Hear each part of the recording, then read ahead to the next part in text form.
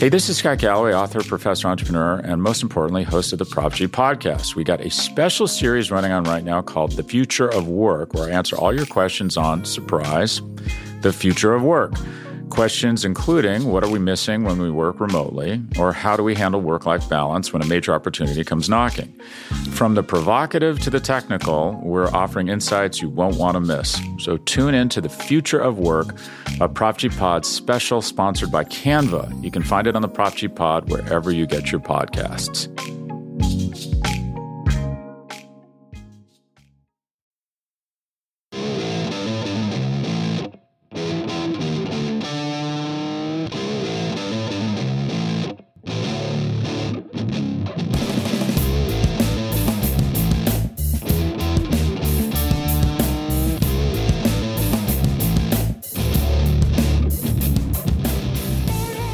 What's up, everybody, and welcome to episode 131 of the Talking Chop podcast, the celebration edition, the first time in the history of the podcast, celebration edition, and fittingly, the longest tenured member of the Talking Chop staff. I believe this is correct. The great Scott Coleman. What's up, man?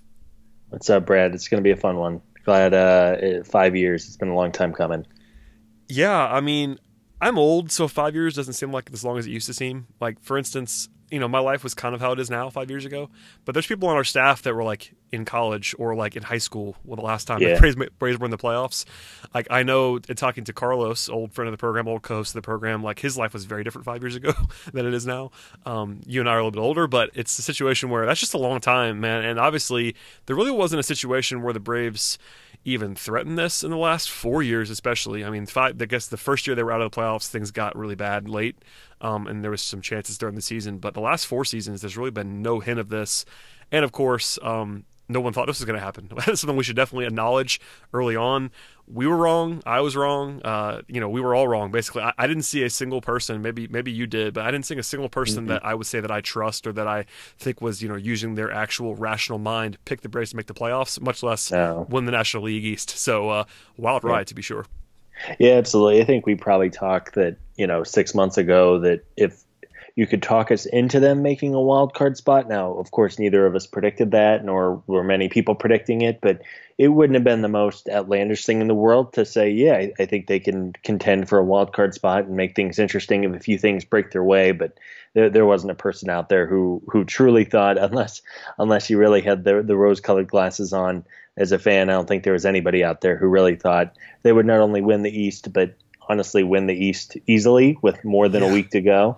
It really, and of course it helps that Philadelphia collapsed and the Nats are just not happening this year. But it wasn't one of those situations where it went down to the very last day or two of the season. It was pretty convincing the entire way through.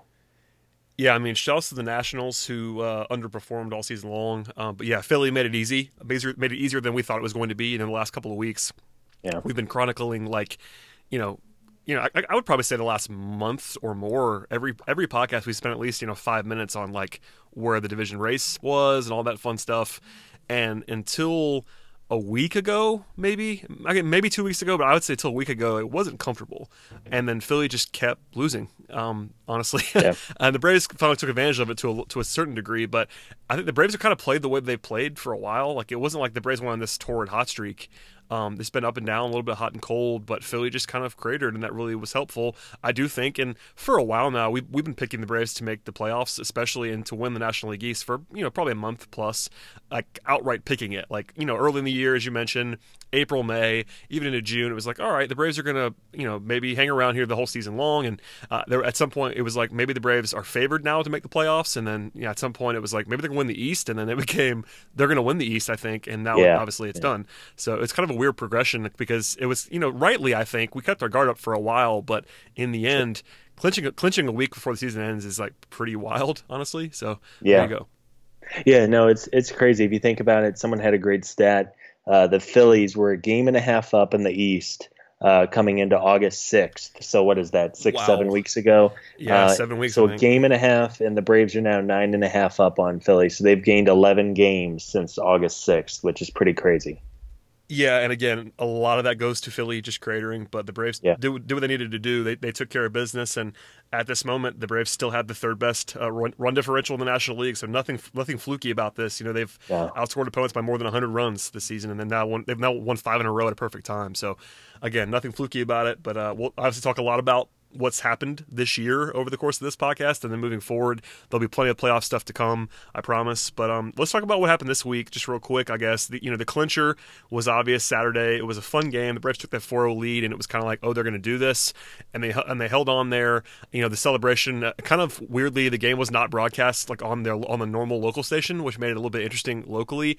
They did a lot of post game coverage. Fox Sports Braves was tweeting out a lot of stuff, but I would say probably, unfortunately, for at least local fans, it doesn't really bother me much, but I could tell people that are like actual, just, pure fans. I think I've crossed over into the sort of pundit area. It's where it's not quite as raw as it used to be for me, but at the same time, I would have probably liked to have seen, the local coverage from wall to wall, even though I'm not the biggest fan of the broadcast, I will say, always. But at the same time, just having it on a sort of a national TV game was kind of strange, even though, obviously, the celebration was fun afterwards. Not only that, but I watched, of course, not being a local and being blacked out on Fox. I watched it on MLB TV, and within about a minute after they clinched, they ended the feed. So I was left kind of, as everyone was, looking at on social media for live videos and whatnot. So that was unfortunate. And I get it. I get that Fox has other things going on, and they don't necessarily have a designated, playoff celebration stream somewhere. So that was a bit of a bummer, but I guess it is what it is. But yeah, it felt kind of like it was robbing a little bit from Chip and Joe. And as you said, I'm far from a fan of theirs, but the fact that they've watched so much bad baseball the last 4 or 5 seasons, for them not to be able to call it and everything like that was a little bit of I'm sure a bummer for them. And from a fan perspective, it was a bummer as well. But all good. It is what it is. And I'm certainly glad it was over Saturday. They took today off and still won, of course. They'll have Monday off to relax and then go into the final week of hopefully just kind of a dress rehearsal before the NLDS. Yeah, and we'll talk about the stuff they need to watch for this week. I do think it was admittedly hilarious that both Freeman and Markakis played today. Two guys that probably needed a break more than anybody are still in the lineup on Sunday. That made me laugh heartily when I saw that come out. It doesn't really matter that much in the grand scheme, but I had a good laugh that they decided to rest everyone but the guys who needed to rest. Yeah, I think it was nice that, everyone was like, why would they move Markakis second? I think it was obviously, as we saw, it was just a way for them to get an at bat each before pulling him out. But yeah, I kind of laughed myself when I saw it. It's like, man, are they really going to play him a full 9 innings today? It was amusing. Yeah, but it's all good. I mean, I think you saw even nationally as some tweets started coming out from Markakis with everyone shaking hands with him. Some of his former Oriole teammates. I think Adam Jones tweeted something too that he's just kind of the consummate professional and very well respected. And I think from a performance standpoint, we've all seen Markakis' big first half, and then he's slowed down a bit in the second half. But it is undeniable his impact that he's had on the clubhouse and the respect that he's garnered from everyone there. So it was a nice way to kind of salute Freddie and Nick on their last home game of the regular season. To be sure, and I think we've done a pretty good job, I think, on this podcast pointing that out, even though we talk, we handle these guys like, analytically. We're talking about mostly their performance. 99% of this podcast is going to be about what we can see on the field and, talking about that in that way. But you have to point out that, Markakis is someone that everybody respects that I've ever talked to or heard from, or players have said publicly or privately that I've heard, secondhand, and everybody seems to love him. And obviously Freddie is, the franchise player and has been for a while. So a pretty cool moment there, to be sure. I guess the one other thing that we should at least talk about this week was the game on Friday that was kind of like the absolute moment in which this thing was absolutely going to be over, because, they were, coming back from 4-1 down, with a 5-run 7th inning, the Albies bomb, Camargo with the eventual game winner. Friday was the game where we kind of knew it was over, but at the same time, Friday was when it was actually really over, when they came back from that and the Phillies just kind of were buried. That was a crazy one, and one that I was not expecting, frankly. I was working that night and kind of was looking around, like I was working on the internet, I should say, and almost turned my brain off, like, oh, it's 4-1, they're going to lose tonight, come back for tomorrow. I had it on, but it was a situation where I did not expect that to happen. And then they, sort of typical from this team, I think it was probably a good microcosm for this entire season. Like in the blink of an eye, they were suddenly winning again. And it was like, oh, this is kind of perfect in a lot of ways because this team has had so many of those kind of crazy come from behind victories this year. And it was a very, very nice and fitting almost end. I mean, it wasn't the end. Obviously, Saturday was the clincher, but Friday was kind of the perfect one for me. Yeah, I'm with you. It was the true. I think that's about as deflating of a loss as you can have as a team in September. And you saw the Phillies. I mean, just by the end of that game, they were not. They were kind of checked out. I would argue they've been checked out for more than just this weekend. But you nailed it. That was to come down or come back from being down and score 5 runs the way they did was pretty special. And I know that everyone said when Camargo hit the ball past the shortstop, they said it was as loud as they've ever heard SunTrust. Now that's, there hasn't been great baseball played in the 2 years it's been there, but the fact that the crowd was just so fired up for it, it really had a playoff like atmosphere. And again, the guys deserve it. They've had to battle through a lot of stuff. So to see just the pure joy and happiness whenever that rally was happening, you can see it just from the guys on the field to the guys on the bench. Everybody's all in, and it was a lot of fun. For sure. All right, well, we're going to come back to some more like feel stuff from the season at the end of the podcast. I promise we're going to come back and do that. One thing, though, before we get to some nitty-gritty stuff is you visited Atlanta for the first time, at least the park for the first time last weekend, and we haven't talked about this on the podcast and really not even offline, so I have to ask you what your experience was like. I mean, I guess it doesn't feel as big. Like, I actually kind of wish now that the Braves didn't clinch till like Tuesday, so we had spent some more time on this because we were in the ballpark for the first time, but I have to ask you how it went because you were here. Yeah, it was really cool. We got in on Monday for this past Monday, and we're there through Thursday. So the Cardinal series, but it was awesome, especially from kind of an out of town fan perspective. Just seeing the Battery and seeing SunTrust, and we went to the 3 Cardinals games, and it's a cool atmosphere. And Monday's game was just kind of crazy, and then they were able to win, of course, on Wednesday. So it was cool to see a win. But yeah, they did a great job with the park. I was impressed. Not a bad seat in the house, which was something I'd always heard, which was cool. We went up and sat up high on one of I think it was that on Wednesday, it was the day game when it was like 95 and humid. As somebody who's not used to the humidity living out in Arizona, we were dying. But oh yeah, that's those 12-10, 110 starts when you're still in like summer kind of heat here are just so brutal, honestly. Yeah, if you looked out, I mean, it looked like nobody was at the game, and there was actually a pretty good number of people there, but everybody was underneath the shade or in the awnings, and you couldn't really see them. But cool park, Battery was awesome. We stayed just down the road from everything, and yeah, it was a lot of fun. I had been to Atlanta. It's been probably 12 years since I was last in Atlanta. But even Turner, I'd never got to see a game at Turner. I had been around the stadium, but it was off season when we were there last. So it was nice to see the stadium from what you see every night on TV compared to in person. They did a really nice job with it. Yeah, for sure. And I agree. I mean, I don't think that, and I said this before, I don't want to spend too much time on it, but I don't think that SunTrust, it's a very, very nice ballpark. I wish there was a little bit more in terms of just like that unique feel to it. It does feel kind of standard, which is not a bad thing necessarily. There's some cool things to the park. That's kind of my only complaint is that kind of thing. But it's a very nice place, and I'm glad they made it smaller and all that fun stuff. I can't wait to actually sort of be in it during a playoff atmosphere. I did hear good things about this weekend about how loud it was and kind of how treating it like a playoff game. But I have a lot of memories of being in the building at Turner for playoff games. I plan to be there for at least one of these first 2 home games that they are planning to be playing. I guess next week. But at the same time, I just want to kind of see how it feels in that smaller, confined atmosphere. It's gonna be fun, I think. But I was glad you got to come, especially in the heat of a pennant race. It made it even cooler, honestly. So I was happy for you as someone who I know grinds in this weird way from a long way away. I don't really have. I guess my college team. I'm a Michigan fan. I've only been there a few times, so I kind of have that experience to some degree, but. 162 is different. Like baseball is just different, and how many games you watch in your, it's sort of in that weird faraway place. I was happy you got to come down and do that. Yeah, I think we booked the actual trip in like March. So I remember having the thought process of, well, maybe you'll see some of the September call-ups and see some of the prospects play, and maybe they'll, kind of be hanging on for a wild card spot. Never in my dreams would I think they were going to be trimming down their magic number and scoreboard watching every single night. So it was a really cool time to be there, and to do it just before they clinched was pretty special. Absolutely, that timing worked out very, very well. All right, let's go to some stuff that's stuff to look for this week. I suppose there's only one more week of games, and I know they don't matter in the sense of the Braves being in playoffs, but they do matter. There's a lot of positioning to be going on.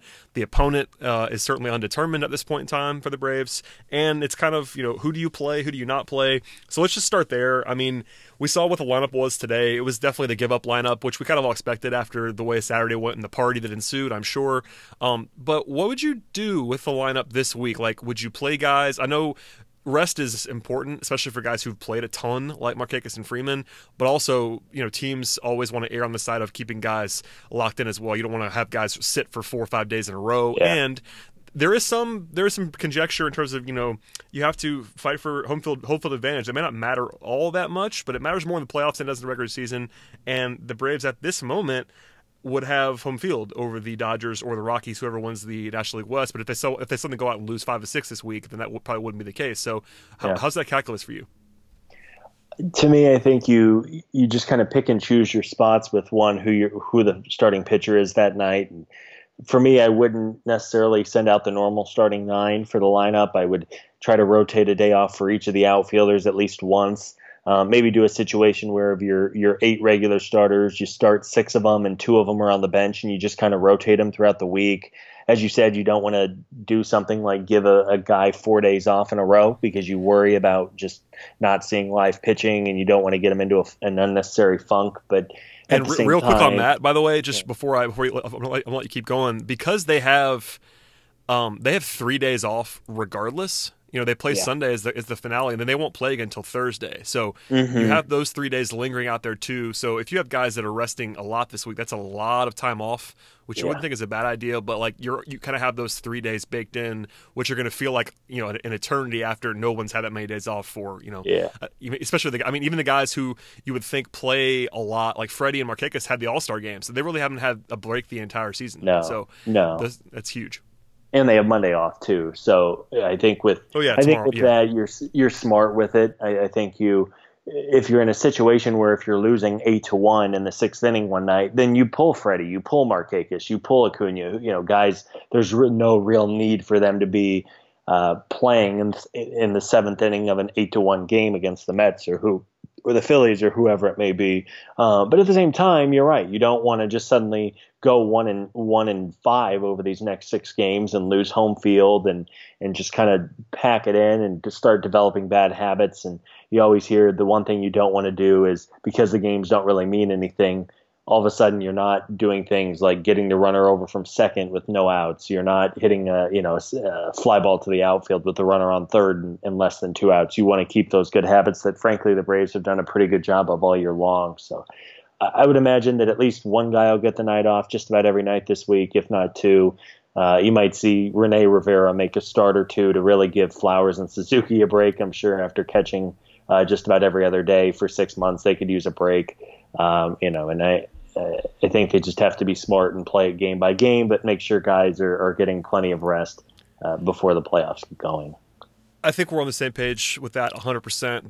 The only guy I think on the whole roster that I would be worried about, like I want to play him as much as he can this week, is Adam Duvall. Just because he played every day for a long time in Cincinnati and has been terrible in this bench role in Atlanta. And if they're thinking about even as a possibility of keeping him on the playoff roster, and I promise we'll come back to that in a second, you need to have him see some pitching, because if he doesn't play a lot this week, if he doesn't show you something, that's going to be a lot harder to keep him. Everybody else, you kind of know already. Culberson's going to be there, etc. The catchers, I'm 100% with you. Rene Rivera needs to be playing some this week. Those guys need more days off than I would think anybody, just because of what you said.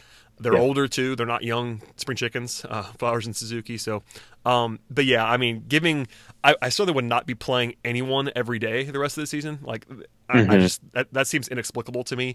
I know that guys like Freeman and Markakis like it as like sort of a badge of honor to play every day, but they need to sit at least once. I just, it's one of those things where there's just no reason to play everybody every day, but you do want to win. So like posting give up lineups is not good. Like today was expected, but I think that'll be the only time probably this week in which you see a lineup that has basically nobody in it. Like they're going to try to win. They need to try to win.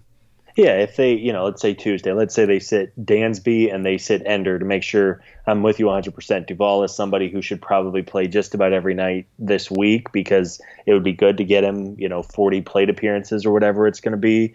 But, you sit Dansby and you sit Ender one night. And then the next night you sit Acuna and you sit Camargo. And then the next night you sit Freddie and you sit Ozzy, whatever it is. Yeah, just pick two. That's a good idea. I like that. you don't have to do the hockey line shifts where you're going to throw out today's lineup unless, I guess, maybe next Sunday in the finale if they want to sit everyone just to make sure nobody takes a foul ball off the foot or something like that. And if there's nothing to play for, like you'll know at that point whether home field advantage is still up for grabs. If it's not, then just punt the game. Like that's totally fine. I get that. Then who cares? If you're locked into the 2 seed or the 3 seed or whatever seed, I'm with you. Then it goes down even less. But so I think it'll be a little bit of both. I would hope that it looks like they're going to open up with Tukey on Tuesday and then Newcomb and Tehran on Wednesday and Thursday in New York. Again, I'd like to see those guys throw 80, 90 pitches, but absolutely they don't need to try to push for 110, 115 pitches. And then I'd imagine the way that Alex Anthopoulos mentioned this today during the broadcast, that they've kind of set up their rotation next weekend with Fulte, Gosman, and Sanchez to just kind of, again, go through a dress rehearsal, maybe throw 60 or 70 pitches, get 4 or 5 innings done, not to get rusty, but then obviously get out of the game and get them right for the NLDS.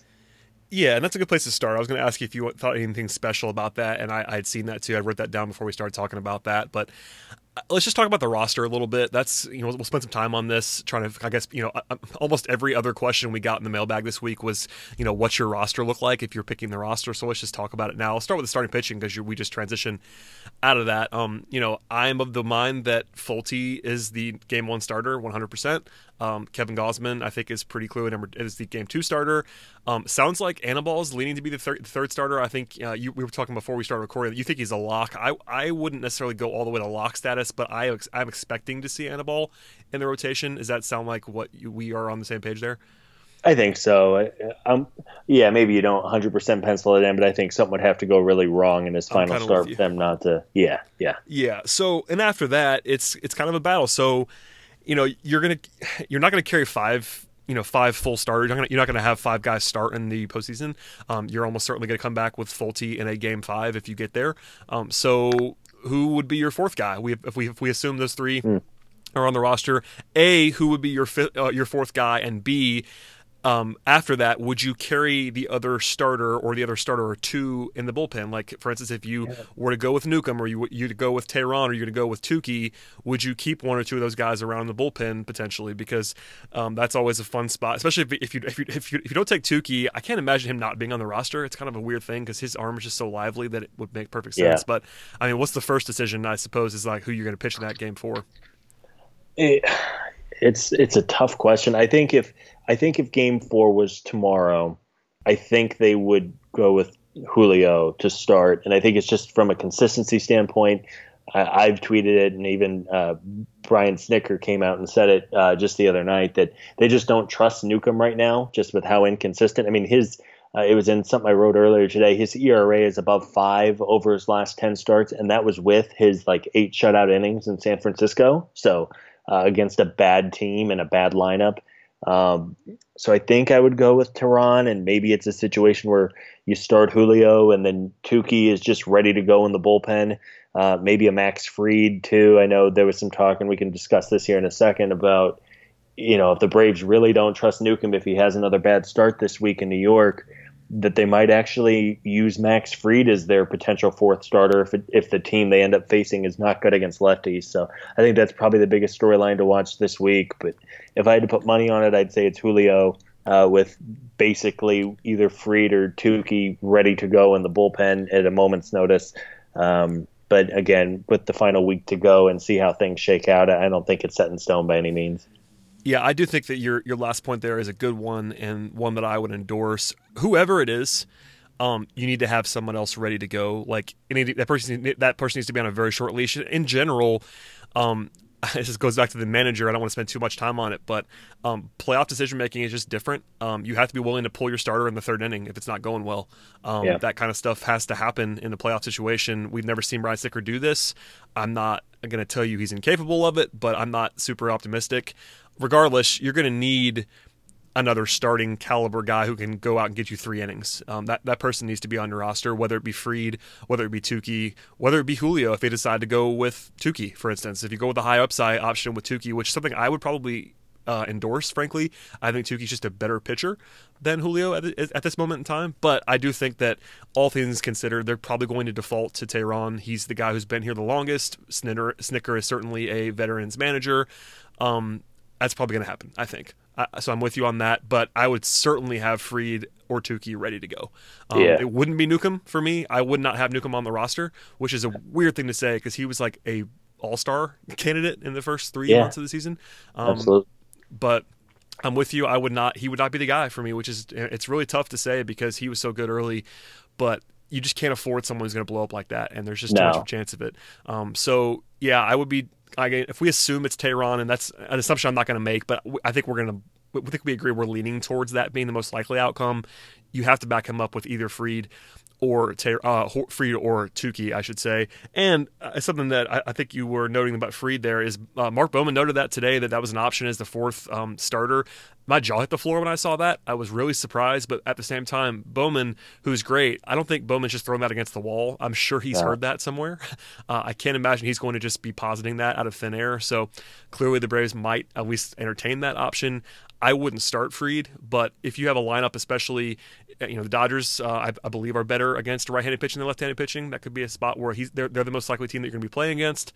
Keep that as an option available to you, but being flexible is the most important thing in the playoffs in general. Which I think people are going to have to readjust because even since the last 5 years we talked about that not being that long ago.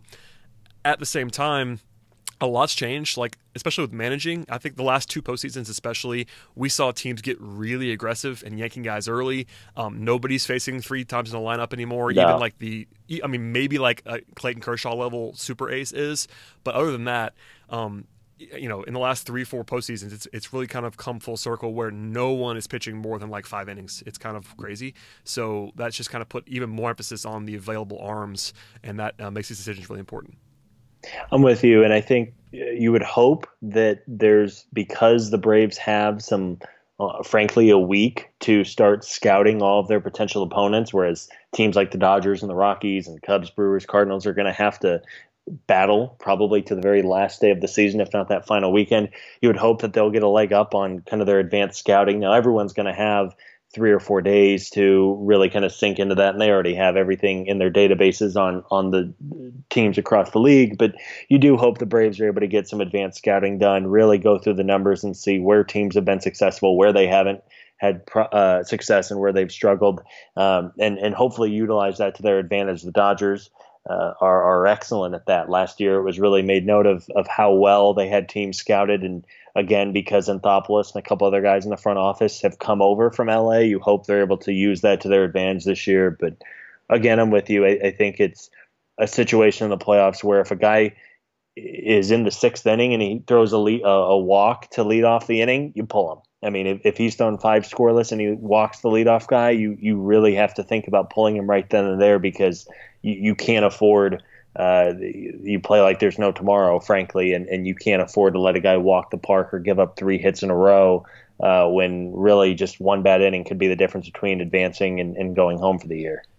Yeah, and it's important about that is we'll talk about this more when we get there, but having guys ready and having guys up in the bullpen as well, that's something that I think I've been frustrated by. People have been frustrated by with Snitker is once he finally decides that someone's probably going to need to take out, sometimes there's not somebody ready to go and you have to waste another batter, and that is something you just can't afford as well. So just something to file away.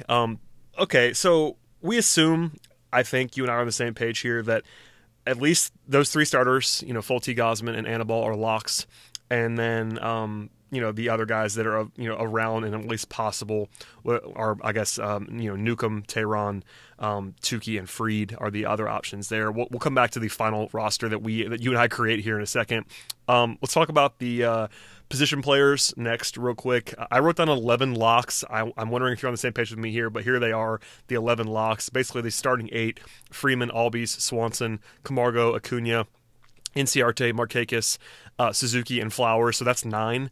Those are the absolute dead bang locks. Then you have Charlie Culberson, who I think is an absolute lock as well. And I think Lucas Duda is a lock. Yes. I guess he's the one that would be, closest to not being one. But you agree here that those are the 11. He's the best left-handed. Yeah, I would take him. I can't imagine Preston Tucker or Rio doing anything. Tucker's not even available, by the way. Tucker is not actually eligible. Right. Yeah, that's right. Yeah, but okay, so I think he's just about a lock. Yeah, we're on the same page there. Those are the 11 locks. So after that, I think they're going to carry 13. Do you think they're going to carry 13 or 14 position players? I'm guessing it's going to be 13. What do you think? I think it's going to be 13 as well. I think they're going to want the bullpen flexibility. I agree. So, okay, so it basically comes down to do the Braves carry a third catcher? And the only option there is Rene Rivera. And if they do, then they only have one spot, and I assume the battle there would be between Adam Duvall and Lane Adams. If they don't carry Rene Rivera, they could carry both Duvall and Adams. They could also carry someone like Rio Ruiz. God forbid, Ryan Flaherty. There are options available. Yeah. I would say my personal decision would be, do you carry a third catcher? So let's just do this now. A, would you carry a third catcher? And B, do you think Snitker will carry a third catcher? I would not, and I don't think the Braves will. Just, you know what, if you have to use Kurt Suzuki in the 8th inning of a tie game with the bases loaded as a pinch hitter, and Tyler Flowers gets hurt in the 9th inning, you know what, you figure it out. I mean, you just kind of prep and you find somebody who could catch for an inning or two. Again, it kind of goes back to the play like there's no tomorrow. They have that guy already, I'm sure. They already know who it is. Yeah, it's probably Culberson or something crazy like that. I was going to say, I think Culberson it's been mentioned that he is the emergency kit. I think there was a situation earlier this year where, like in the first week of the season, when Flowers and Suzuki were both hurt, and Chris Stewart came in the game, and if Stewart got hurt, I'm pretty sure it was Culberson who was listed as the emergency guy. But again, how many baseball games are played every year, and how many times has the emergency catcher situation come up? I can't think of. You probably count them very rare. And over the last decade. Yeah. So personally, I wouldn't carry a third catcher, especially someone like Rivera, who's not a great defensive catcher nor a great hitter. I would prefer to have Lane Adams over Duvall if that's a situation where they have to make a pick, just because of Adams, his speed it can change a game late. And again, Adam Duvall obviously hasn't had a good 2 months in Atlanta, but I do think they'll just roll with 2 catchers and have Duvall and Adams. I don't really see anyone else. Maybe Rio just as kind of a decoy lefty, so they don't bring in a lefty every time Lucas Duda comes in. Not that I think teams necessarily would, but again, I think they'll carry the 2 outfielders.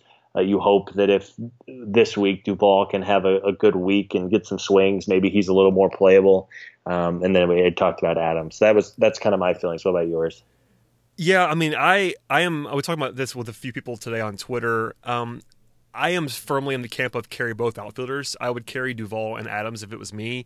I do think that Lane Adams has real utility in the playoffs with his speed. You need a pinch runner. Like, you've seen plenty of teams take advantage of that, having that kind of speed guy. I don't think he's like an uber elite base stealers, that kind of guy, but he's clearly your best pinch runner by far. Yeah. So having him around, and obviously he can say quality defensive player, having him around brings a lot of utility. I do think I would also carry Duvall. I've been a little bit higher on him than some. I will say, if he goes out this week, plays every day, and goes, he had a nice hit today, which is really helpful for his confidence, I'm sure. If he goes, 1 for 26 this week, maybe you just can't do it. You know what I mean? Yeah.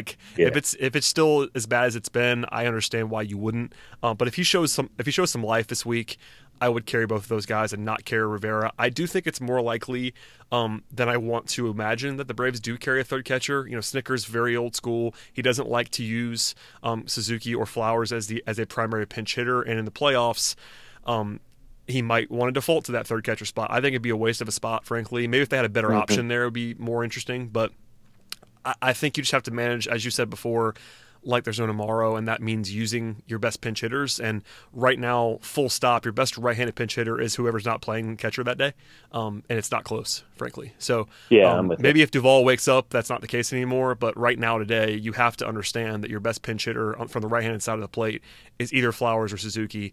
I understand you have Culberson as well, who's also been obviously fantastic this year, but he's also your one infield backup. So you have to keep an eye on that as well. So yeah, I would be carrying Duvall and Adams. I think it's possible and will not surprise me at all if they carry Rivera. That's kind of where I am on it. I'm with you. I think it wouldn't stun me, as you said, but I do think they'll elect to carry just the two catchers. And yeah, I do too. All right. So let's get from there. We get into the bullpen. Pitching locks. We talked about before the three locks for starters that we mentioned: Folty, Gosman, and Anibal Sanchez. In the bullpen, I wrote down a few locks here. I think Minter, Vizcaíno, Biddle, Winkler, Brad Brock, Johnny Venters, and Shane Carl are locks. Do you have any disagreements there? No, I don't think so. I think with Viz, I think they're going to want to make sure that he can go back-to-back days. I don't believe he's done that yet. I mean, if he pitches reasonably well this week and shows that, I think he's on the team for sure. Yeah, me too. It would require almost another injury, and he's done it for years now. He's not. I mean, I think he's near lock, health permitting. Which with all these guys, sure. If Jesse Biddle, injures his shoulder this week, he's not going to make it. But I'm with you. I think those guys are in. Yeah, healthy. Yeah, those guys are the option. So. That's 10 pitchers when you factor in the 3 starters guaranteed, and obviously they're going to carry at least one more starter. That's 11 pitchers, so you're already at 22 now. With the 11, you have the 11 position player locks. You have 11 pitchers of some sort between the 10 locks that we just mentioned, plus one more starter. I would imagine that means there's 2 more bullpen guys, and that also includes the pitchers. So you have guys, here are your options for 2 more slots, probably. You have, whoever's not the starting pitcher for game 4. So Newcomb, Tehran, Tukey, Fried. And then you have a couple youngsters. You have Kyle Wright. You have Bryce Wilson. You have Chad Sabaka. You have Luke Jackson. You have Sam Freeman. And you probably only get to take 2 of those guys.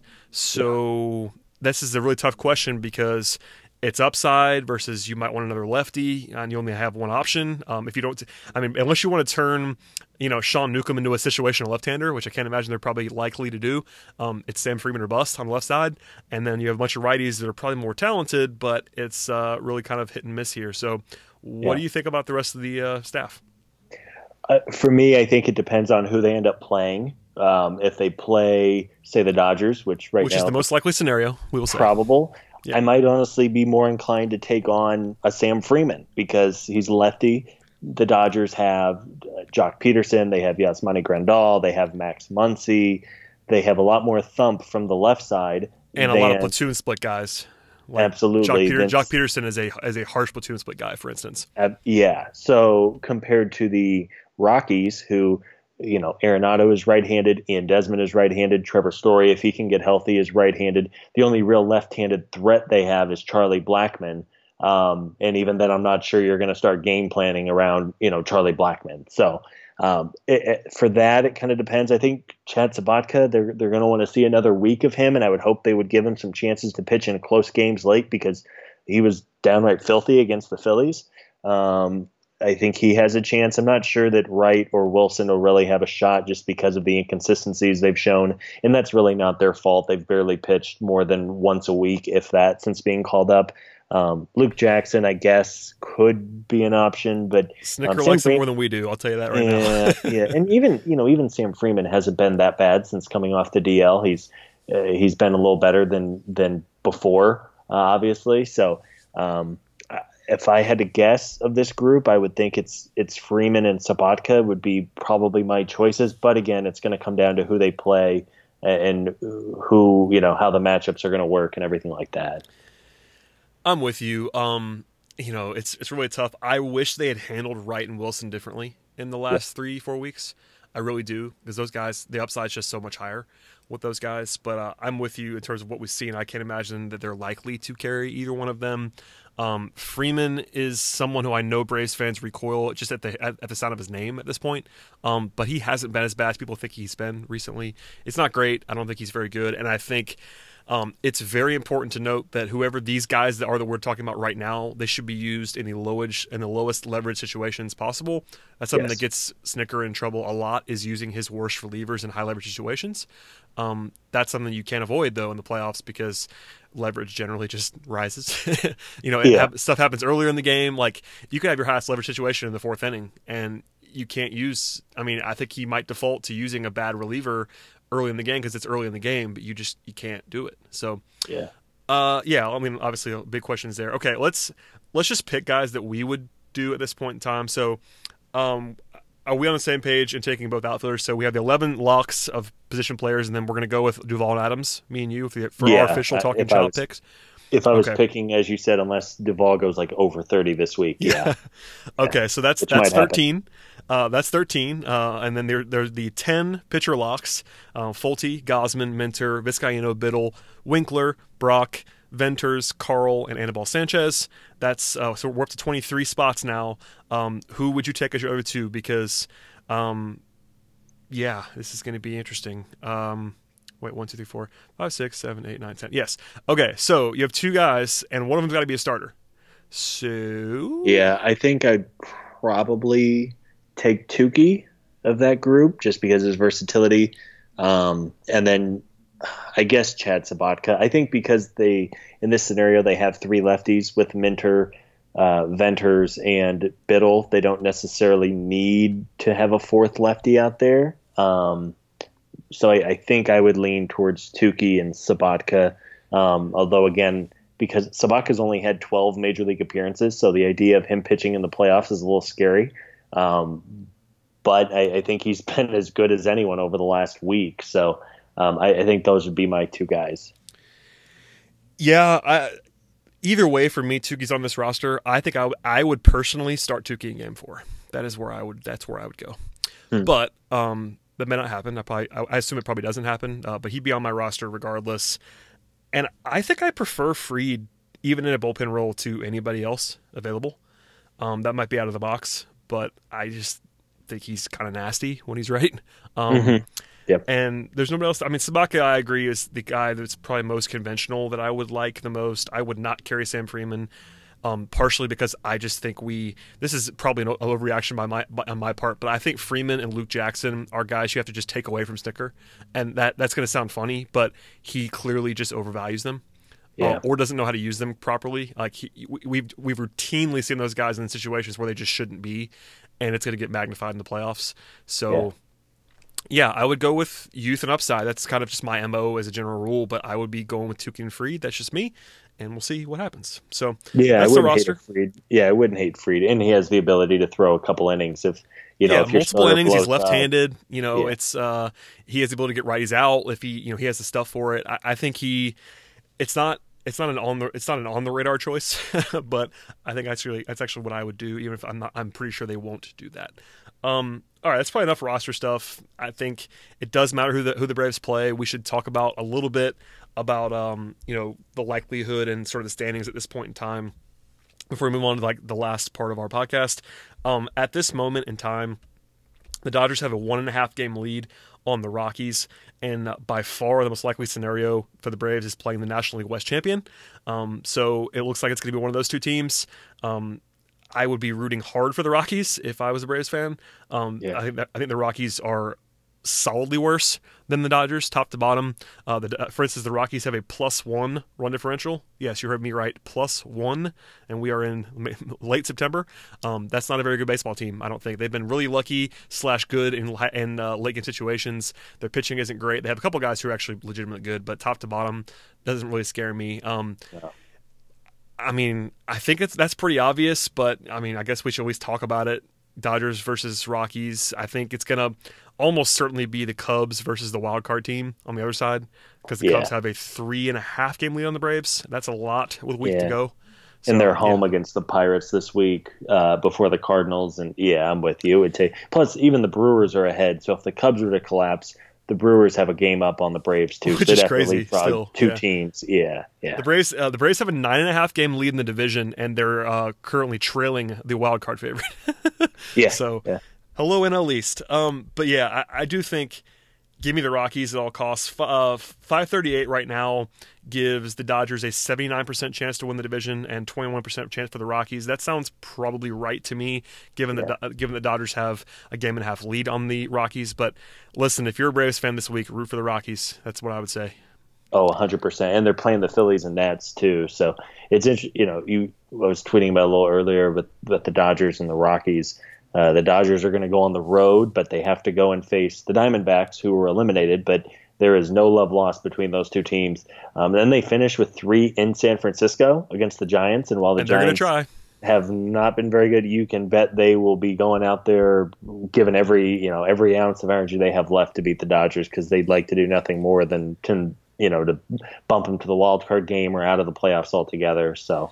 Yeah, I would say this. I mean, let's talk about this real quick. I don't want to spend too much time because next week's episode is going to basically be a preview of whatever series.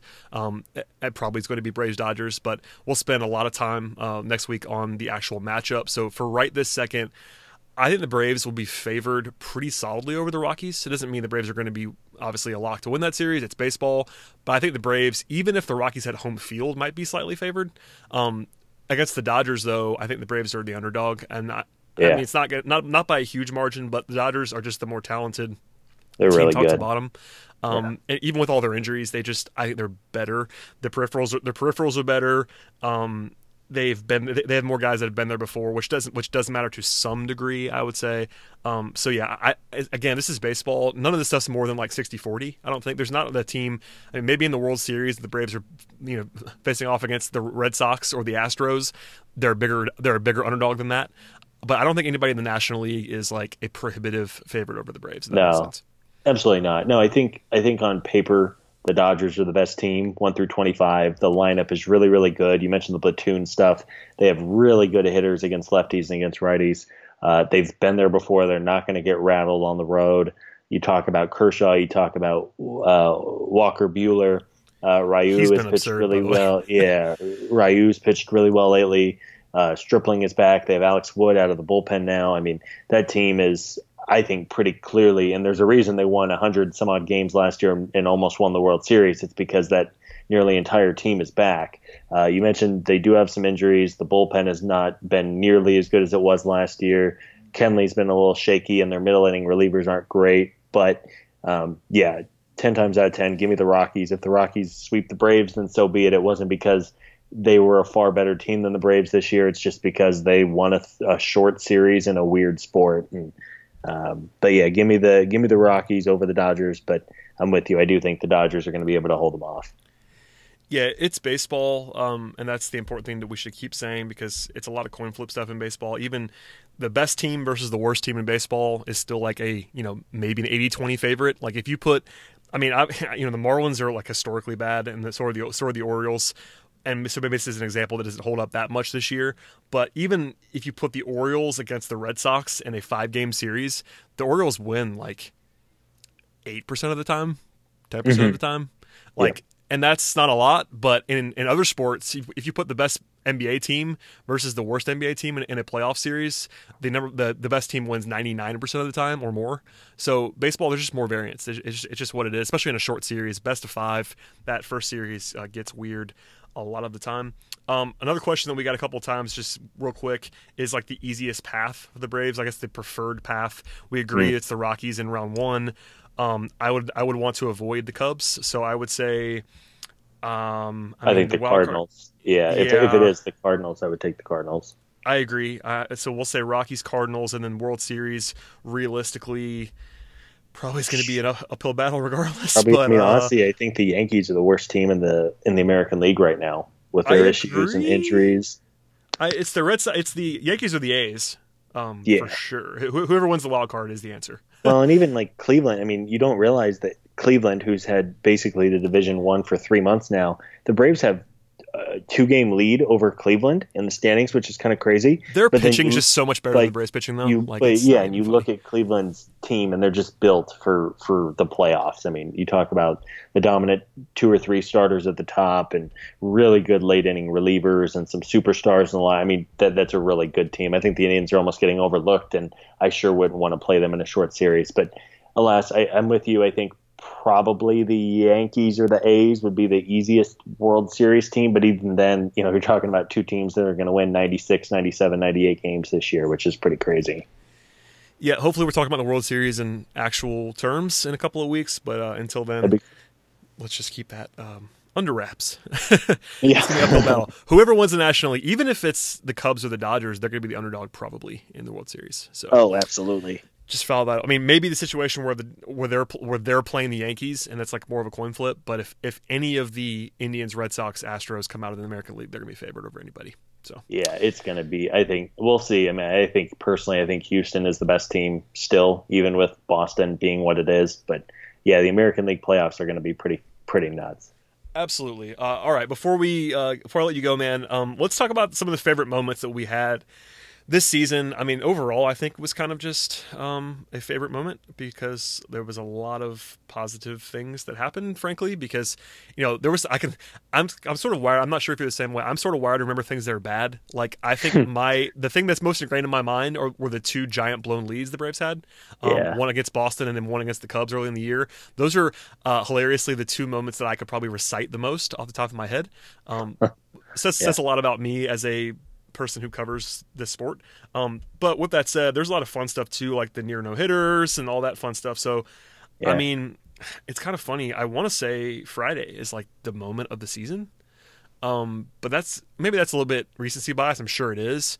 But I think it might be my favorite moment of the season was that come from behind win on Friday. I'm sure there are other moments. I mean, Charlie Culberson had a couple of just like heroic things that he did that kind of came out of nowhere that might do. But is there something for you on the positive side that sticks out above everything else?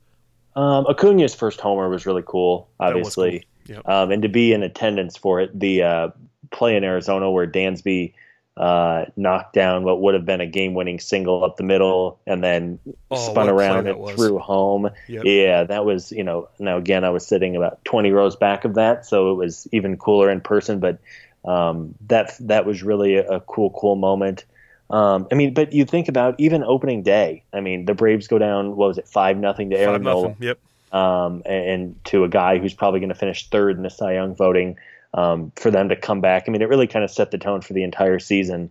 And of course, then Markakis cranked one in the ninth to walk off. I mean, at that point, it was just kind of a feel-good win. Hooray! They won their first game, but it really kind of set the tone for the entire year of just them never being out of it and fighting back and everything like that. So all kinds of good moments. Said.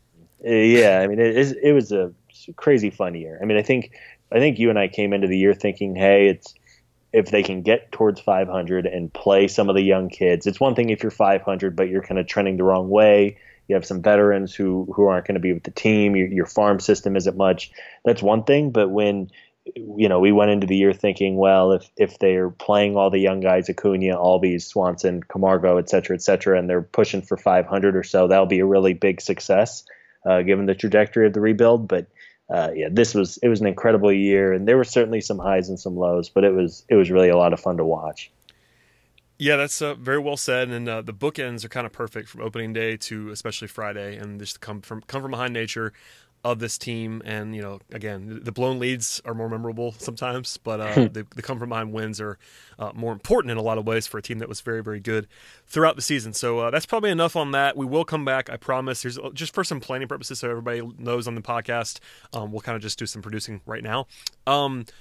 Our show next week will probably not be on Sunday. I am actually traveling. The final game of the year is Sunday, but the Braves, as mentioned before, do not play until Thursday. So at some point between Sunday evening and Tuesday afternoon, I will have a podcast somewhere in there that'll be an NLDS preview mostly. So it probably will not arrive Sunday night because I'll be on an airplane. But it's coming, I promise. And we do have that 3-day cushion, which is very nice for me, especially, to record that. And then after that, and Scott will be a big part of this, we're planning to do recap shows. This has been a weekly podcast for as long as it's existed, with a few weeks off in between and all that fun stuff. But for the first time in the history of the show, we're going to do basically almost daily. I mean, it won't be every single day because there'll be off days in there. But at least as long as the Braves are alive in the playoffs, we will do a post-game episode after every single game, even if it's like 3 a.m. Because before we were talking on the podcast, Scott and I were kind of thinking out loud, if the Braves play the Dodgers and have to go out there, there's going to be some very, very late nights on the East Coast at least. least. So buckle in, get your coffee situation ready at home, because if you want to stay up for these games, remember that series a couple, I guess not a couple years ago now, a while ago against the Giants, where I routinely was going to bed at 3 after covering that. Yeah. So. Yeah, it's gonna be interesting. I'm very excited for it, even if sort of the prospect of those late nights is gonna hit me at some point in time. But that's sort of the plan moving forward. We sort of teased it the last couple of weeks, but that is going to happen. Even if it's just me for 15 minutes, if I can't get a guest, if Scott's busy or something, everybody else is asleep, I'll record a recap show. I'm used to doing that on my Atlanta Hawks podcast, so there'll be a little bit of that at least, and we'll talk about moves, and it'll be definitely more nuts and bolts than this podcast normally is, because we'll be talking about basically one game every night, which is a new change. I'm actually excited for it. It'll be fun after basically having to look to the future the last 3 years. It'll be a nice little change. Yeah, some recap stuff, some like, hey, in the 5th inning, he did this. Like, every once in a while, we'll do that at the beginning of a podcast, but it's mostly to be like what went wrong or what went really right. And this time it'll be like every move we analyze, basically. So that'll be fun. Anyway, well, Scott, if there's anything else that you want to say to the people, please go ahead and do that. Of course, we will talk in the very near future, but if it's not before the actual playoffs begin, do you have a message for Braves country? I think people want to know where you are, my man. Yeah, let's hope they can get something done. I mean, I already feel like they're kind of playing with house money, so to speak. But you get there, and you don't want to lose early in the NLDS. I mean, someone reminded everyone today the Braves haven't won a playoff series since 2001, which is pretty crazy to think about. 2001. I was about to say, right now, we talked about this, 5 years ago, we were kind of in the same spot. 2001, what were you doing? I was probably 11 years old, give or take. So I'm older than you, but was it 6th grade for you, probably, somewhere in there? Probably, yeah, middle school 6th. Area. Yeah. So 2001, I remember this most because it was 9/11, and the year of 9/11, right before the playoffs. I was in 10th grade. I was, playing basketball poorly and kind of just being a 10th grader, but living and dying on all Braves things. But that's a long time ago. Like I've not been I've been out of college for more than 10 years at this moment. I graduated college like 10 years and 2 months ago. So talking about 17 years, that's a long time. Well, the way you think of it is, okay, let's say they win a playoff series this year and then they go another 17 years without doing it. I mean, that's 2035 would be the next time the Braves would win a playoff series when you think of it like that, which is just insane. So I mean, since then, I think I have attended, if not every single home game in the playoffs between that. I was at darn near all of them. Like, I can recite all of the exits after 2001. I was at every single time the Braves lost a elimination game in Atlanta. I was there. From Kerry Wood going crazy in the 03. It was freezing cold at Turner. I was sitting like the second to top row to the last time, which was, the wild card game loss was brutal. And then, of course, the Craig Kimbrell, David Carpenter disaster in 2013. Like, I've been in the building for a lot of those losses, like the Brooks Conrad game, which I'll never forget as long as I live. Yeah, because Kimbrell was in LA. Yeah, Kimbrell was in LA. Like the Giants game was just like, yeah, I can just see Dior Hernandez on the bench right now because he's still sitting there for some reason. I'm not sure why he wasn't playing second base. Anyway, so yeah, 17 years is a long time. I'm glad you mentioned that because that's actually a good point of reference to just kind of talk about. We have a lot of people on this. I think people that listen to this podcast that weren't born then. Like, those people exist. That's crazy. Like, I wish I could call Carlos in right now and be like, Carlos, weren't you like 5? Like, he probably has no. I don't think he has any memory of the 2001 playoffs. I think he has no memory of that whatsoever. Yeah, I have a little bit, and like I think the first one I vividly remember was that crazy Astro series in 2005.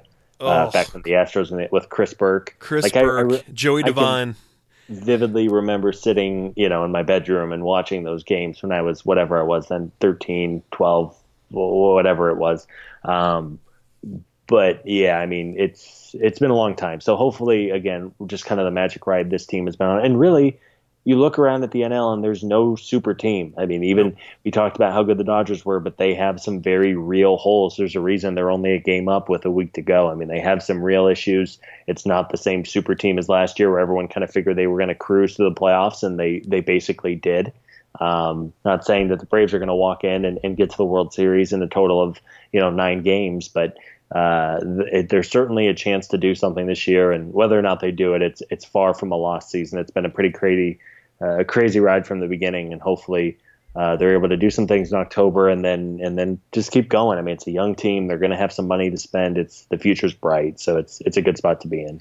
Yeah, we got a lot of questions about future stuff, and I purposely didn't want to answer them because there's time for that later.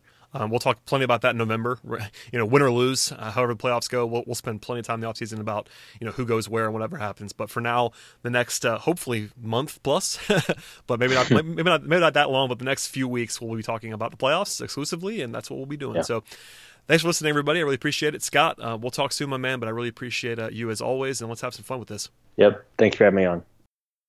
So on this special occasion, because of the fact that the Braves haven't been in the playoffs for so long and how, the early clinch and all this fun stuff, I thought we good also to have a second guest on today's podcast. So without further ado, here is Joe Lucia of Awful Announcing Fame. He's been on the podcast before. Joe brings a national perspective to the proceedings, so I thought it'd be good to have him on. And of course, it's more important because he reached out to me and asked me to come on. So that's what happens at this very, very late hour and when it comes to putting the podcast together. And I wanted to expand the pod a little bit this week as more of a celebration. So here is my interview with Joe. Joe, thanks for coming on, man. What's going on?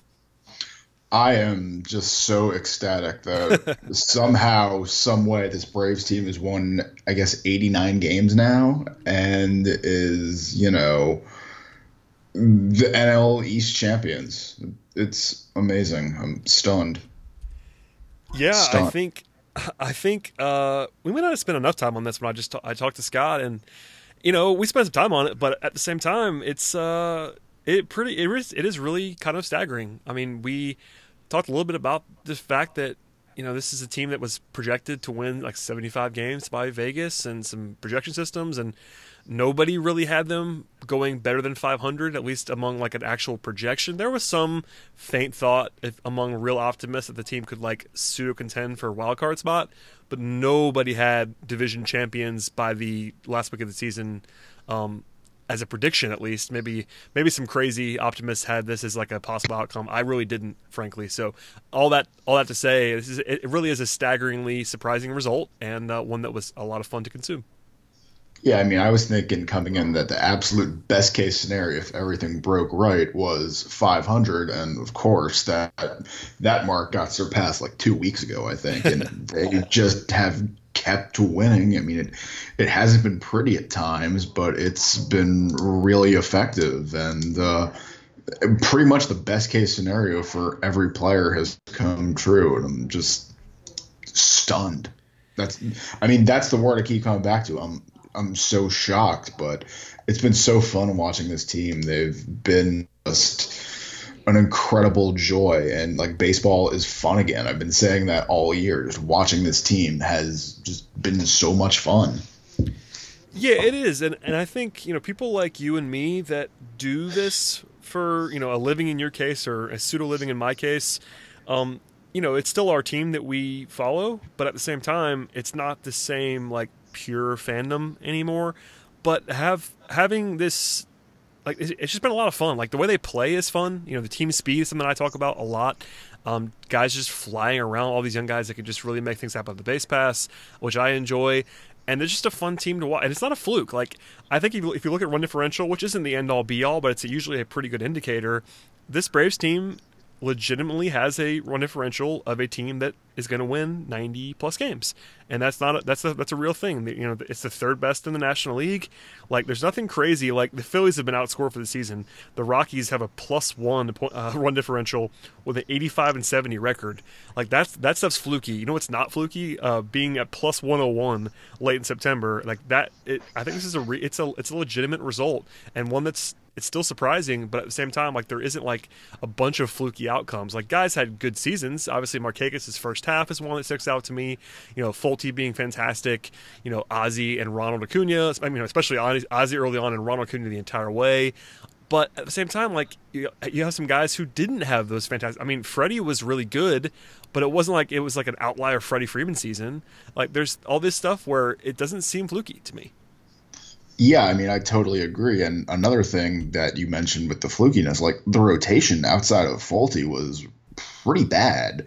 I mean, the second best starter this season was Anibal Sanchez, and whoever expected Anibal Sanchez to to get 22 starts and have a ERA just over 3. I mean, that's amazing, incredible. No one expected that. And if they even got, a better season from Tehran, a more consistent year from Newcomb, even like 30 starts out of McCarthy, even that, if that happened, you could be looking at a team like, contending for the best record in the National League. Even though so much went right, I mean, it wasn't a complete perfect year where there were just so few issues. I mean, there were problems, especially, like I said, in that rotation. And you just look at it, and there's so much more to build on going forward. Yeah, the rotation wasn't incredible. Like, obviously, I think Newcomb's first half was really useful. There were Annabelle coming out of nowhere was very useful, but the bullpen wasn't lights out by any means. You had Dansby Swanson and Ender Inciarte not really hit for the full season. Like, it wasn't like the stars didn't fully align. Obviously, more things went well than went poorly, because that's how you end up with a record like the Braves have and on pace to win 90 plus. But still, it wasn't like this all-time fluke kind of season, which is a lot of fun just to think about what can be in the future. Even if we would enjoy this anyway, which we would be, a playoff run. But I think we talked about it before. I mean, you and I offline or online, and this is a team that can certainly make some noise. Like, I'm not picking them to win the World Series, but there's nobody in the National League that I would say is an overwhelming favorite over the Braves. There are teams, I think the Cubs and the Dodgers are better than the Braves and will be favored in a series. But, favored in a series in baseball is like 55-45 or 60-40. It's not like the situation where the Braves can't make real noise here. Oh, yeah, definitely. I mean, look at the 2 series, home and away. We played against the Cubs and the Dodgers this year. I mean, those 2 Cubs series, I believe the Braves should have – I believe they won the one series and split the other one. I think that's right. But it really should have been something like, I think, 5-1 or 5-2 in advantage of the Braves, because obviously there was that really terrible loss in Chicago that we won't get into. And I mean, the Dodgers games, the Dodgers won, I want to say 5 or 6 of those 7 games, but the Braves played really well in those games. They looked like they belong. They didn't get blown off the field.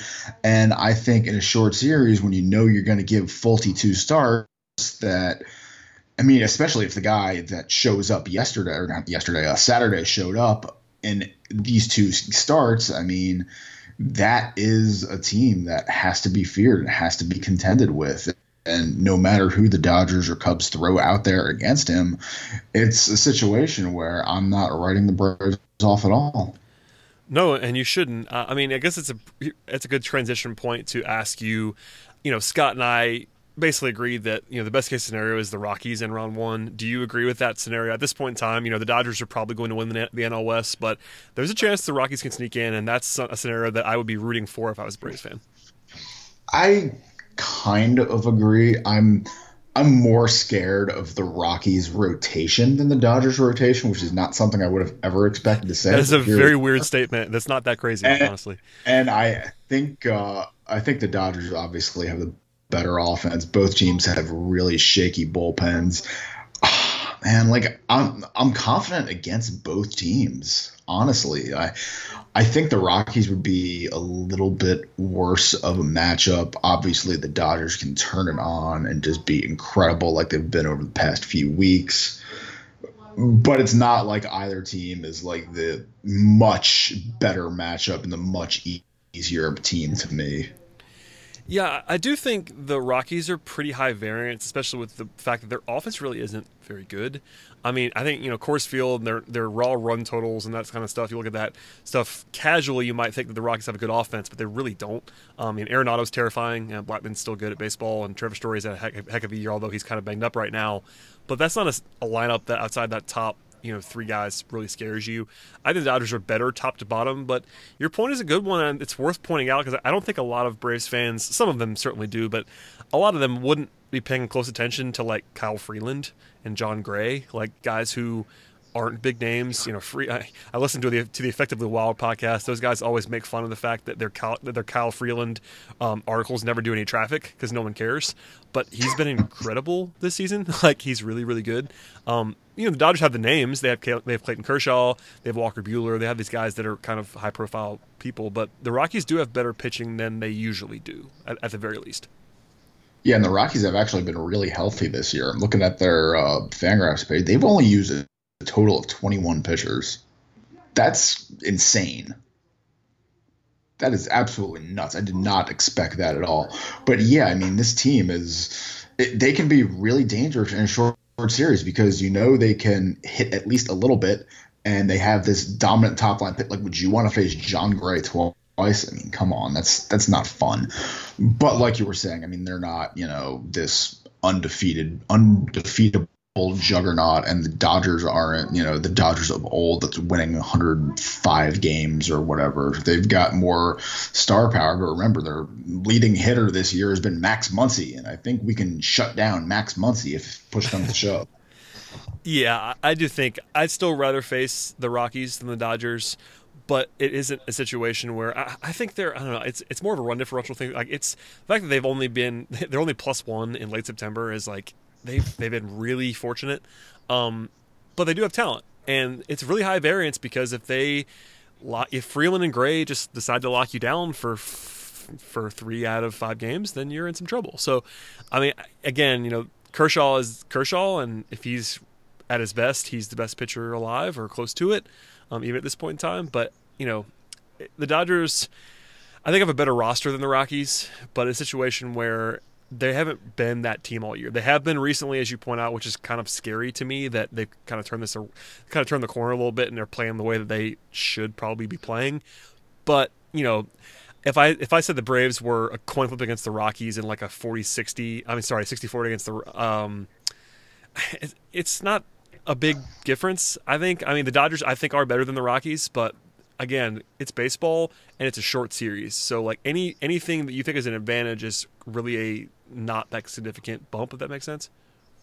Yeah, I mean, just remember 5 years ago in that Game 4 that I live over and over in my head. I mean, Freddie Garcia outdueled Clayton Kershaw and should have been going back to Game 5. But of course, as we know, that didn't happen. But when you got guys, just get through 6, just get through 6, and things can happen. And I look at this Braves roster and the lineup and the rotation. I think they can go head to head and do that, especially when you look at a guy like Tehran, who I don't even know if he's going to end up getting starts in the playoffs or not. But when you look at a guy like him, he's been much better lately than he has at the start of the year. And if he can just go through 6 with, 1 run, 2 runs, that's all the team can really ask of him. Yeah, for sure. And that's probably a good bridge to ask you. I mean, Scott, I spent some time talking about, the position battles, I guess, or it's probably the best way to put that, with the roster decisions that have to be made between now and, next Wednesday. Who would be your 4th starter? Who would be your 3rd starter? Who would be your guys off the bench? Like, I guess we'll start with the rotation. We all kind of agree that Fulte and Gosman are locks. Scott seemed to think that Anibal was a lock for a start. I think that I'm starting to lean that way as well. What would you do 1 through 4 as your starting rotation, knowing what we know now? Yeah, I mean, I totally agree with you guys. Fulte, Gosman. I'm stunned that I'm saying, Anibal Sanchez is a lock, but Same. I mean, the dude has been nails. His last 6, 7 starts have just been, like quality, just what you need. 6 innings, 1 or 2 runs, get out of there, keep your head out of the oven, just keep everything okay. And I mean, when you look at a guy like Newcomb, he can fall apart. Snicker said he's not going to start him in the playoffs, which is totally fine. He might be a nice matchup type weapon out of the bullpen.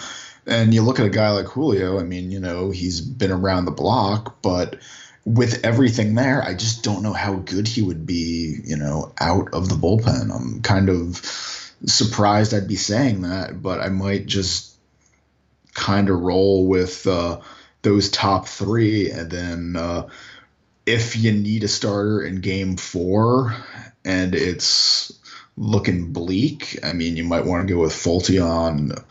I think it would be short rest by 1 day, as opposed to going with Tehran in Game 4, which I would probably do if I was up 2-1. And there's going to be a lot of interesting decisions here, and I think Snicker's going to need to keep his options open. Yeah, that's a good point, and I think that's stuff that's more like in series decision making. But I'm with you. I do think there's some decision to be made. And Julio is certainly ahead of Newcomb for me. That's something that I would certainly say out loud is Julio is ahead. I might look at Tukey myself, knowing full well that you need someone behind him. Like you need somebody to be ready if he doesn't have it. I just think his upside is so much higher that it's worth at least exploring. And maybe having him in the bullpen if they don't want to carry him as a starter, just because of his arm is just his arm. He's filthy. So that's something to consider as well. I mean, what do you think about that? Knowing, you cover the league as a whole more than even I do. The last couple seasons in the postseason, a lot of these situations where, teams are going with starters going 3 innings or 2 innings, and they're going with these 3-inning relievers and having almost 6 and 7 starters on their roster to go multiple innings. Or, is that a scenario where the Braves could be getting creative? I know their manager might hold them back in that way as someone who isn't exactly the most experimental in the world, but what about going into a game 4 where you just have 2 starters ready and you have one go and then you have one right behind them? Yeah, that's a really good point, and something I kind of wish that Snitker did a little more the last, 3 weeks or so when the 40-man expanded. Why not have Tukey get piggybacked by Wright and each of them throw 3 or 4 innings each, or even put in Bryce Wilson into that mix. Just guys like that, see what they have. You're not expecting them to go 8 innings each. Just kind of do that. It helps lessen the load on the bullpen, who has been so overworked and just needs a break. Thankfully, they've been getting a little bit more of a break in the past few days, but you have these arms that are young and fresh and you're not using them, and that really kind of confuses me a little bit. And I like the idea, I just don't think the time to roll it out really for the first time in the playoffs, because it can really go bad, especially with a guy like Snitker, who he can pack a little bit and all the best laid plans can go to waste. Yeah, it's a good point. It would be it'd be a risk, to be sure, and we'll see what they elect to do. But I think we're all kind of on the same page for the most part. Do you have any thoughts on the bench? I think Culberson and Duda are no-brainers, but they have probably 2 more spots. Are you a guy who wants to carry 3 catchers, or are you someone who would rather carry 2 other guys? Scott and I kind of debated this. We both kind of fall on the sides of not carrying a 3rd catcher, but we understand that Snitker might want one because he doesn't really like to use his, the other catcher, whether it be Suzuki or Flowers, as a pinch hitter, and he might have to do that in the playoffs. Well, the problem with the 3rd catcher is that the Braves don't have one. Rene Rivera. He's not eligible because he was acquired after September 1st, I believe. Ooh, that's actually a good point. I didn't even think about that. It was right on the deadline. He might have been acquired before, but not officially added to the roster. That's a good. Yeah, I'm looking it up now, so we can vamp on it. It was very weird because he was claimed late at night, and he didn't report for 2 or 3 days. Oh, he was. I think he's eligible because he was awarded on waivers on August 29th. Okay. But then I don't think he got added. Yeah, I think he's eligible. Okay, it's a really weird situation that I had forgotten that was even a thing until you said it. I'm glad you brought it up because that means I'm going to actually check on this, because I've been talking about it even on this podcast earlier, which people will probably be laughing about now, as if he was a real option, and I think he is, but you're right, it may not be as clear cut as I once thought. Because I'm looking at the his transaction page on MLB.com, claimed on waivers August 29th, but he wasn't listed as activated until September 1st. I think you just have to be in the organization, right? It's in the organization, yeah. I think he's eligible. I'm pretty sure. It's a really weird gray area right now, and I just don't know why they just didn't activate him right away. That's true. I wouldn't. For me, I wouldn't carry him anyway, so it wouldn't matter to me unless something weird happened. But if he is available, I should say, would you carry him, or would you just go with both Duvall and Adams or something else? Yeah, there's no way I would activate him. He has gotten 3 plate appearances as a Brave. Yep. He's gotten into 2 games in 3 weeks. It's not he's there and fresh and working with them. He's he's moral support. It really, the whole thing with him doesn't make any sense because he was ostensibly acquired to give Suzuki and Flowers rest, and they're still playing every day. So I mean, I would imagine he'll play a day or two this week, but I'm with you overall that I don't really understand it, and I'm really only talking about him because I wouldn't carry a third catcher. I wouldn't. I'm talking about it more because the guys who cover the team are talking about it, like as a possibility, and that kind of surprised me. But that was out there between Mark Bowman and Gabe Burns and guys that are there all the time. And much to my frustration, I do think that Snicker doesn't like to use Flowers and Suzuki as like primary pinch hitters in the playoffs. I think it's very clear, at least at this moment, unless Adam Duvall wakes up from his slumber this week, the best pinch hitter from the right side of the plate is whichever catcher's not starting that day. So he's going to need to use those guys as pinch hitters. And if he's not willing to do it, unless he's got a third catcher, that's going to be a problem. Yeah, I agree. And I mean, he grew up in the organization, and Bobby Cox was always. Yeah, Bobby wouldn't do it. Always 3 catchers. Always. So, I mean, yeah, I can see that situation just kind of end up happening. Maybe go with a slightly lighter bullpen. Maybe you don't need another starter in the first round, and then you can change out and go from there. Really not sure. Still a lot of balls in the air there, but like you said, Duda definitely locked on the bench. He's played really well since he's come over, and Culberson, of course, fantastic season. And I mean, they've been talking so much about like Lane Adams as a weapon off the bench, like the Terrence Gore role, and he was used a couple times like that in the Phillies series. So I think that seems like it's going to happen as well. Yeah, those are the 2 guys for me, and they don't really have anybody else, frankly. So it comes down to, I can't imagine they're going to take Ryan Flaherty or Rear Ruiz. So it's going to be the 2 outfielders unless they carry Rivera. And, I kind of joke with Scott, like, if Adam Duvall goes like 1 for 30 this week, maybe they don't do that because he's been so bad. But I think he's going to play this week, and he had a hit today on Sunday, I should say. And, there's some life there, hopefully. He's better than he's been in Atlanta, almost certainly. Oh, so. Yeah, I mean, it's really just been an awful go for him, but I think everyone knows he's not that bad. But the fan base doesn't. I'll tell you that right now. I hear from the fan base all the time about how bad he is, but I'm with you. He's not this bad. Sure, but when you're going into the playoffs in a short series, if you're on that much of a cold spell, I mean, I'm not a hot hand type of guy, but when you're struggling this much, I mean, it would be really tough if he doesn't, do something to bring him along. It would be really difficult.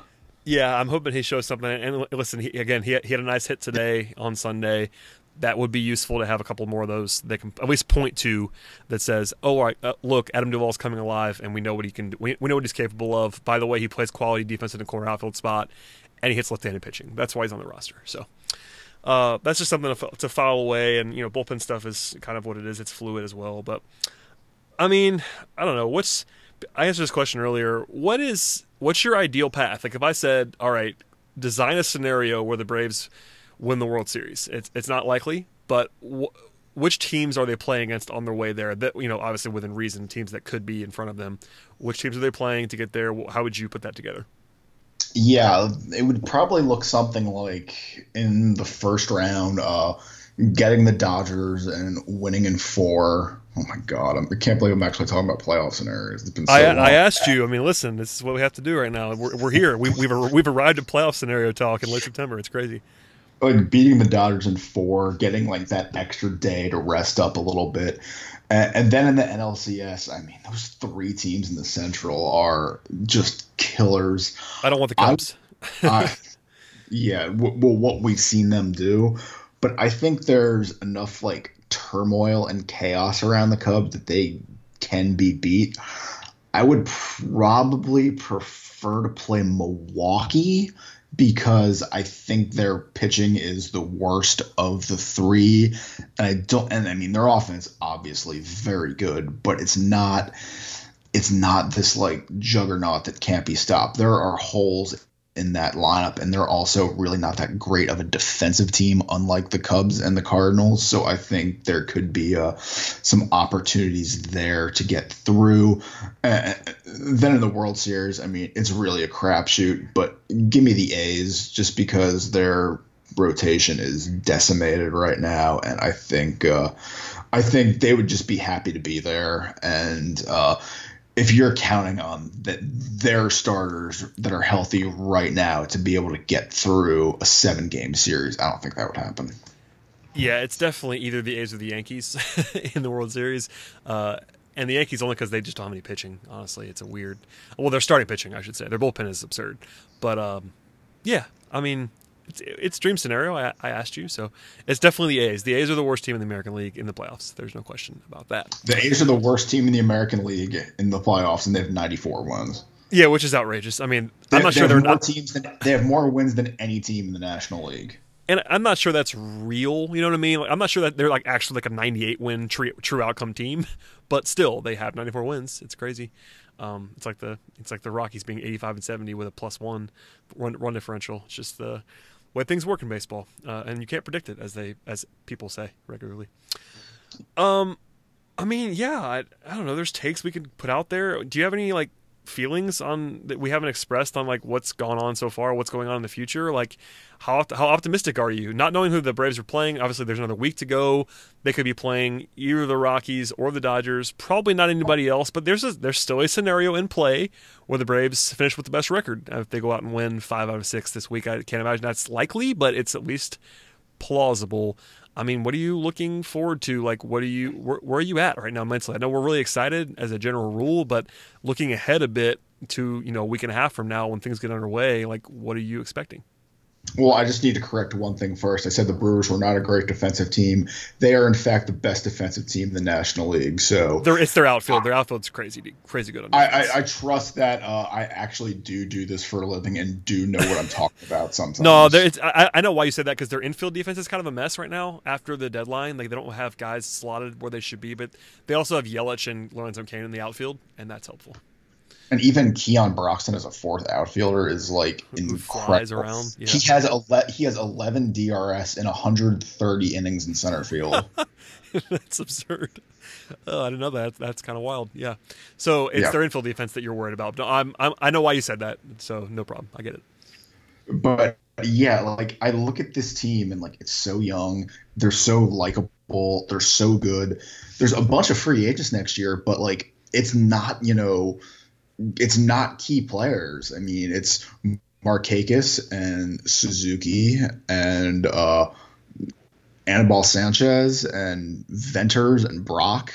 It's not, it's not these core guys. It's Markakis and Suzuki and a bunch of bench players and bullpen guys. It's not these guys that, are going to shape the team next year and beyond. And they have so much payroll to play with, even though they're probably not going to sign Harper because the outfield still looks pretty good for the future. It just feels like it kind of felt back in, oh gosh, what was it? I think it actually was 13 when they won the division the last time. And, they had this young core and everything was looking good. And we were so optimistic, and then it fell apart, and then they blew it up. But even that year, we knew there was a 3-year window, and then they closed the window early, and that was that. This team doesn't have a 3-year window. This team's window can last for the next decade. We don't know. It's really going to be a fun offseason, too, because we're not going to be worried about, like trying to blow things up and trade guys. We're going to look to just, build around the edges and sign guys to extensions, and it's really exciting. For sure. That's a good way to put it. And I think, it's inevitable to look back to 5 years ago when they when they were last in the playoff series. Scott mentioned at the end of our podcast earlier that, just as a reminder to everyone, the last time this team won a playoff series was 2001, which I was in 10th grade. So, and I'm not in 10th grade anymore, Joe. Just want to pass that along to you. I'm a little bit older than that now. So, yeah, a lot's changed. Windows can open and shut. We saw that. But it's important to point out that, I don't want to do a ton of like look ahead stuff because this playoff series is going to be the most important thing in the world in the next couple of weeks.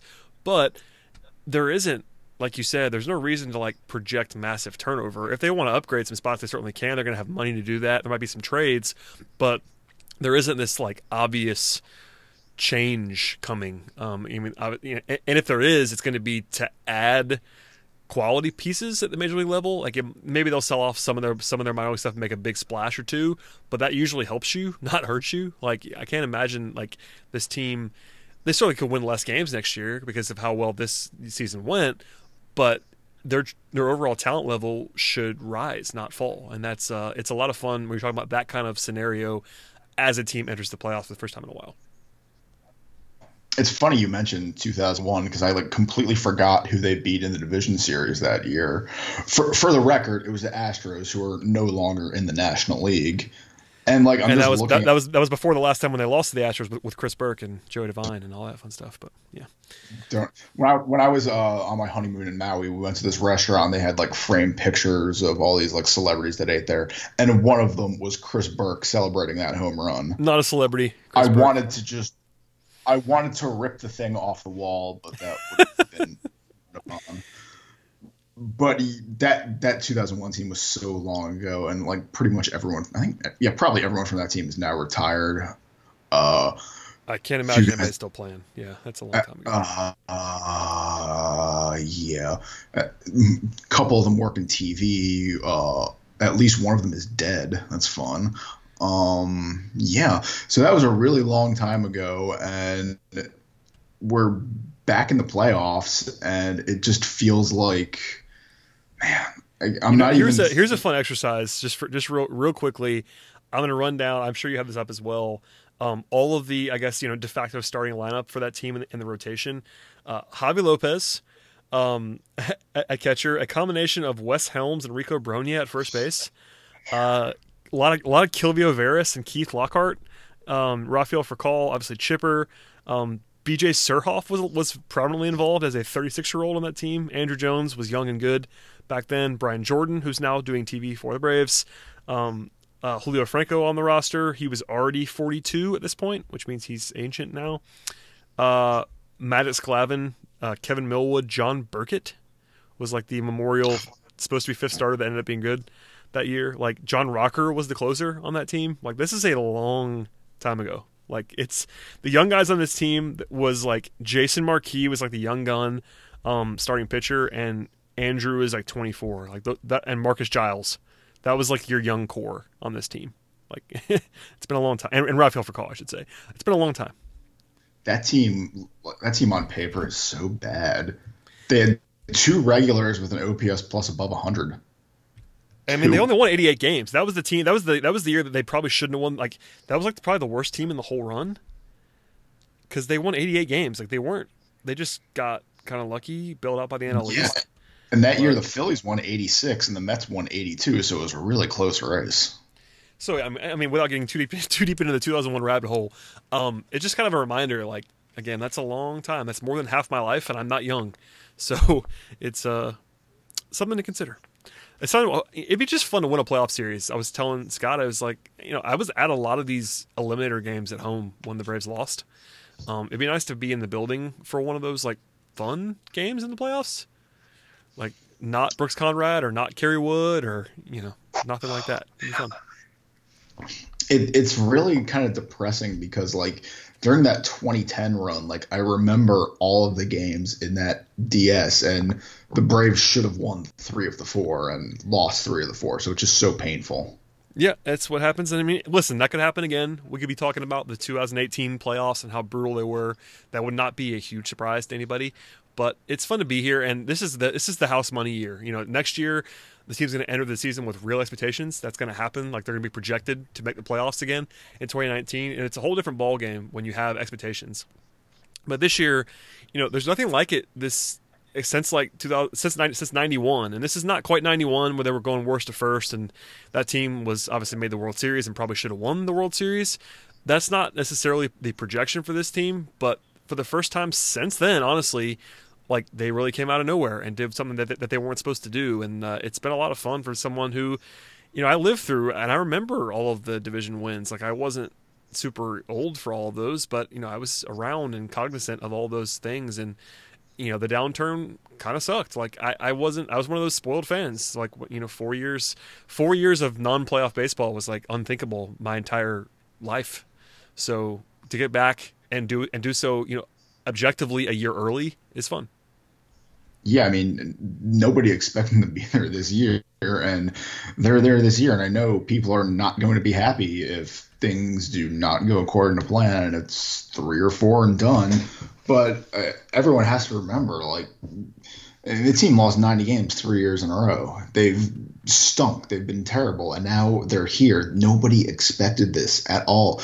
If you said seriously going into the season the Braves are going to make the playoffs, you're a liar. And I mean, now they're here, they're back, it's fun, and I am incredibly nervous once again.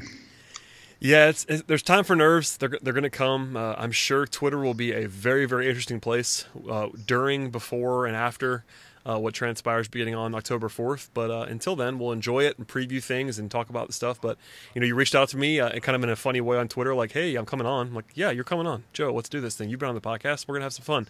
And you lend a different perspective because, we're all in it. I mean, you're in it more as much as everybody else is, but you do cover the league at large, so it's interesting to have that extra perspective. And you don't live here. I sort of weirdly, it was nice to have you and Scott on this podcast. Neither one of you, probably more than almost anybody, are like known for being Braves fans that aren't in Atlanta. So it's like nice to have you both and kind of have that perspective and the different sides of it. And just a reminder that it's still a national brand for people that are my age or so. If you grew up on TBS, like that's what happens. And that's why the fan base is huge. And that's why Talking Chop does huge numbers and we do a great job. And, all that, our guys do great. But at the same time, just there's a lot of Braves fans everywhere. And it's good to be reminded of that every once in a while. Yeah, there really are. And I mean, I've been following this team in a professional way, I guess you'd say, for close to 10 years now. And I mean, it would be kind of cool for them to play the Dodgers in the first round. Since I live an hour-ish south of Dodger Stadium, I could theoretically end up going to some of the games if I really wanted to put myself through that. But, it's so cool that this is happening and we're all here, and oh man, it really is overwhelming.